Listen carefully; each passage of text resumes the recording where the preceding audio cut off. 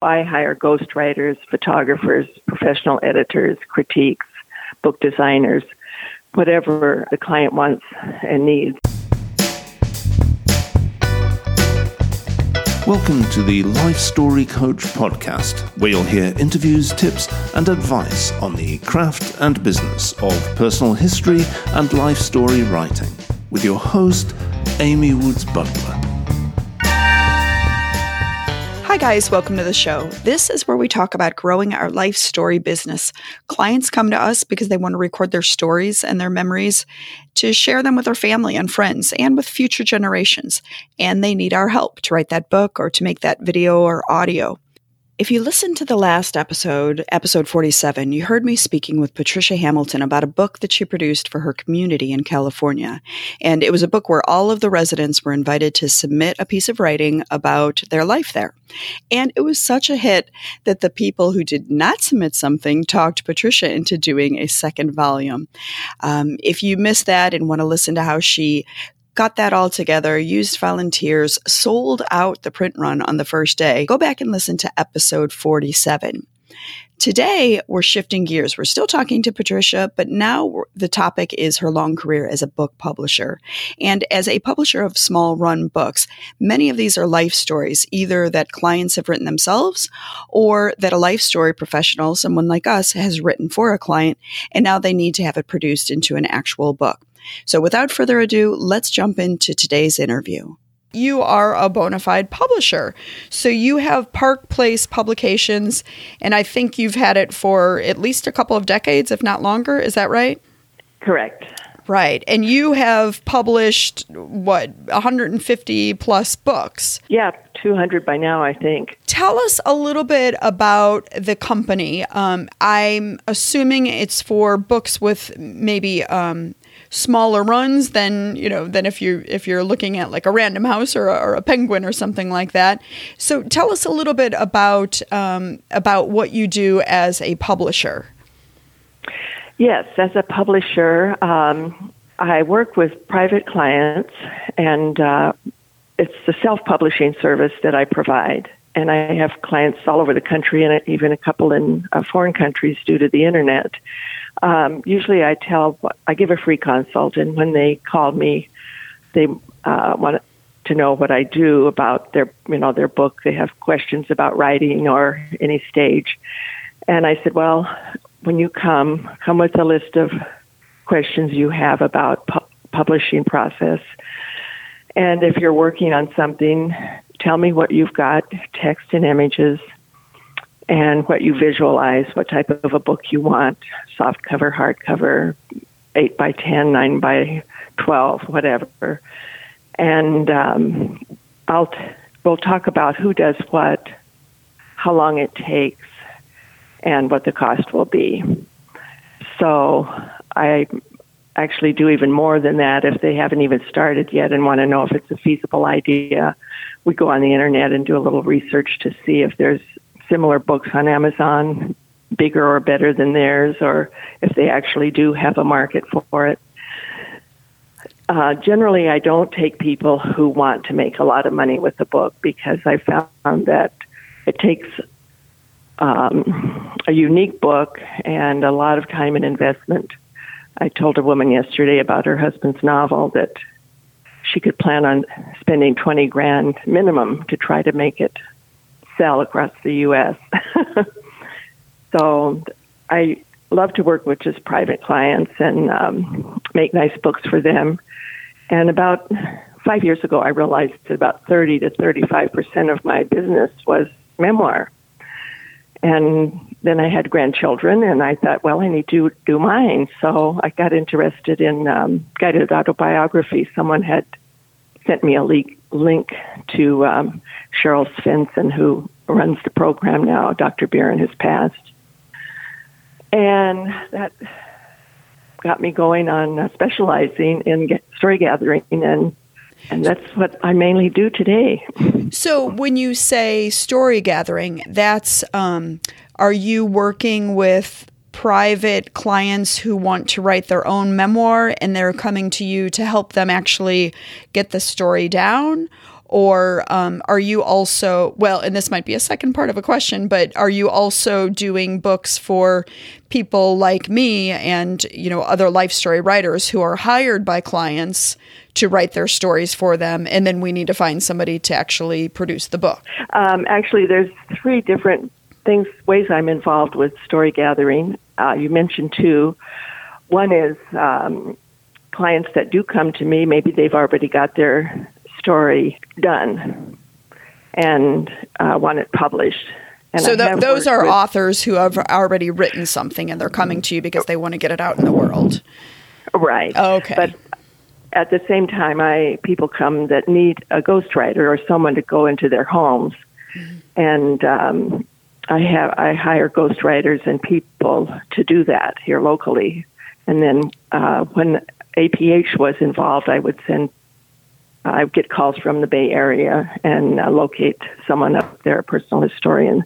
So I refer from out of the area to professional people. But I've also done, I think, 3 books for APHers in the past from the Bay Area that had clients, and I publish the books for them and get them printed and put them on Amazon and get them personal copies to give their family or to sell at book signings, whatever they want. Okay, and just for the listeners who may not be familiar with it, the APH is the Association of Personal Historians, which we've mentioned before in this podcast. It was a professional organization representing people like us who do life story work, and it was around for about 20 years, and they just closed down in 2017.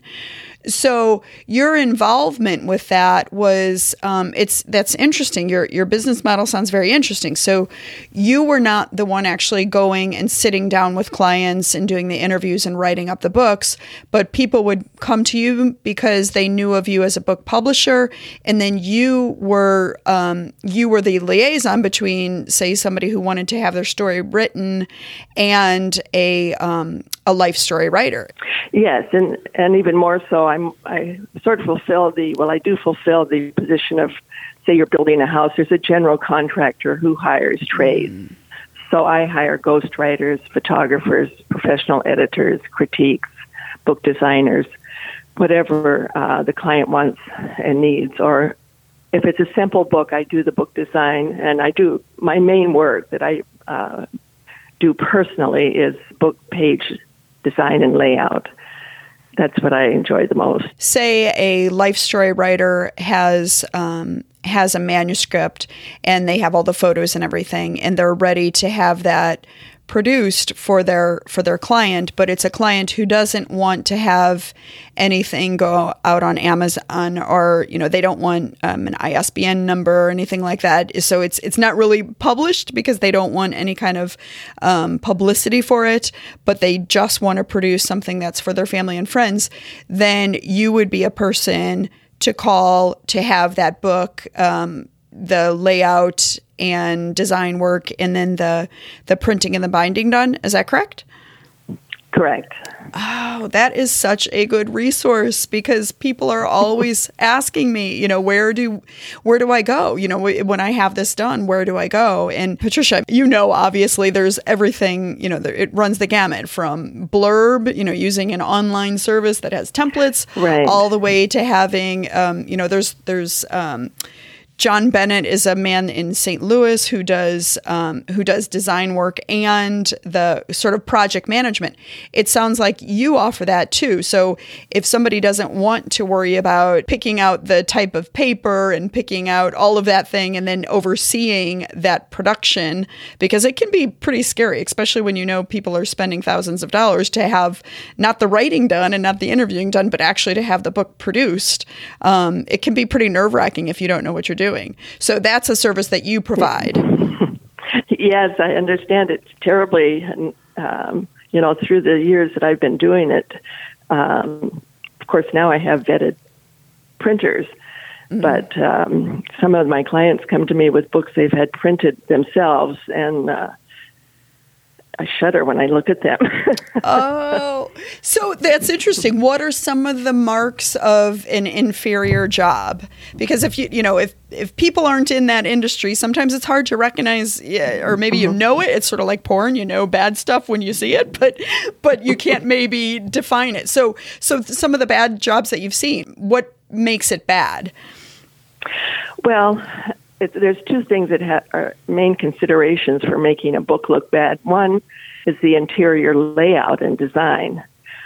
Because of, the computer capabilities now, people are doing it on their own using just Word, Microsoft Word, and putting it right up into a book through Amazon, KDP, and CreateSpace, and other, Ingram, and there's a lot of those places where you can get a book printed, but they don't put a table of contents or a title page or a verso title page or an introduction or chapters start on the left-hand side of the page, or it's really an art to make interior pages look professional.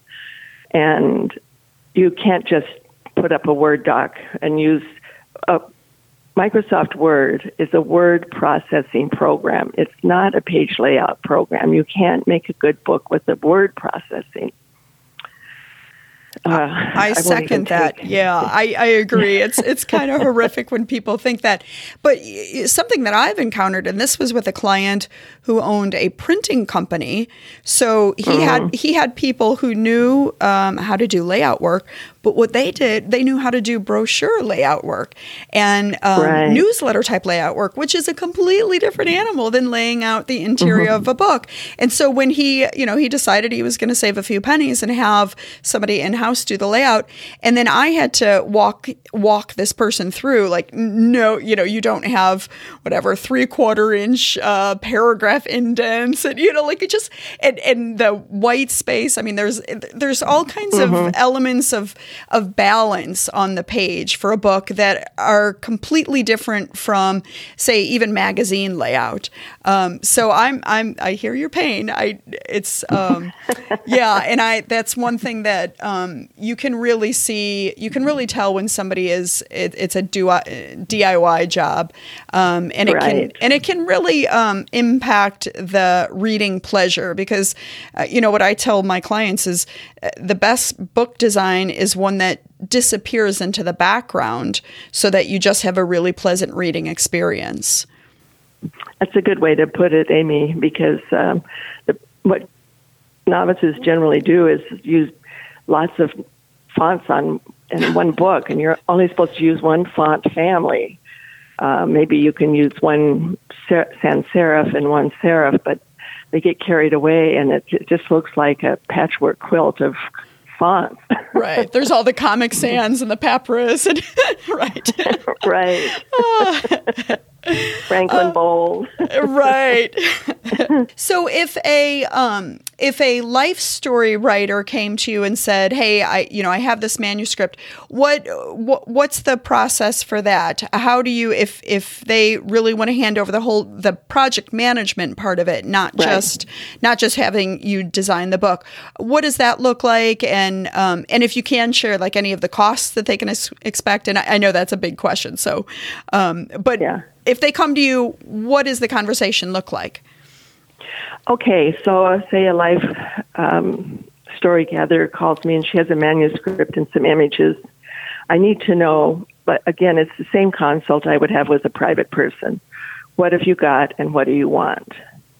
I need to know if her client wants soft cover, hard cover. Many times they don't know, and I say, fine, I'll get a price for you. And then I have a contract, of course, but my minimum fee for any job is $2,1950, actually. And that covers everything, ISBN, cover design, etc. Unless they want something really exotic on the cover. If it's going to take me more than 3 hours, then we need to get a professional in there to layer the Photoshop things a little bit finer. But that doesn't happen very often. Most people with life stories want a photograph of grandma on the cover, or a family portrait, or a collage of their own life sequence of dates. So that's pretty standard and included in the price. And does that price go up based on the page count or the word count of the manuscript? Yes. Yeah, that was my minimum. And then I need to see the Word doc and some of the images because people don't really know about high definition, high resolution images as opposed to what they grab off the internet. Again, it's a matter of being educated on what you need. You can see a beautiful picture on your computer screen, and those are measured in light. Those are light waves that you're looking at. And when you go into Photoshop and you look at an image, it'll be measured in DPI, dots per inch. So for a picture to look excellent on the screen, you don't need more than 72 dots per inch because it's light rays that you're looking at. But when it translates into the printing process, you're talking about drops of ink going on a page and being absorbed by the page. And you need 300 dots per inch. Right. Very big difference from a 72 DPI ping or PNG versus a 300 DPI JPEG, right? Right. So now and do you do any of the photo work yourself? If somebody has hard copies, do you can you also do that part of it, the scanning, so that you have it at the proper resolutions? Oh, yes. I don't send that out. I do that in-house. Mm-hmm. So the price changes varying page count for the book, number of photos. Then if there's other services, some people say, oh, I don't need an edit. I've had it edited by my sister or a school teacher I know or somebody. But I still, when I get the project, I read the first few pages and point out any discrepancies to the client so that they know that, well, maybe it has been edited, but maybe not properly, and they might want to invest a little bit more because once you get a book in your hand, you don't want people saying, oh, I found a couple typos. Did you see those? Right. Right. But again, it's up to the client. And another important thing is the cover design. If you're going to put it on Amazon, you need to make a huge title so that it shows up on the thumbnail when it's on the screen there and can be read. Oh, I never thought about that. Right. I mean, most of my clients, very, very few of them want to make them available for sale.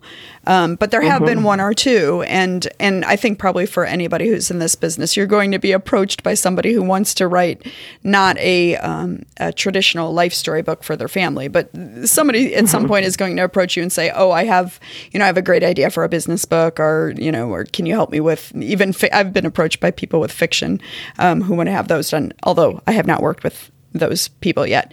But yeah, so it makes sense to know probably a little bit more than what you're going to need to know for a typical life story client. Now, the books that you do for that are commercially available, those have ISBNs, and then do they also have like the Library and Congress catalog number? Sometimes, not always. It depends on the book. Always, of course, for academic books. The Library of Congress, when they issue a number, they want you to send them a copy of the book to actually go in the Library of Congress. So I can do that for people, but I guess they're getting inundated and with all the self-published books, so I expect those rules may change, but I don't know how they would screen out, things. Maybe they have to build a new building. I don't know. That's really interesting. Millions of books. Yeah. I never thought of that. Yeah, because there are so many more new titles coming out every year than there have been before. Right.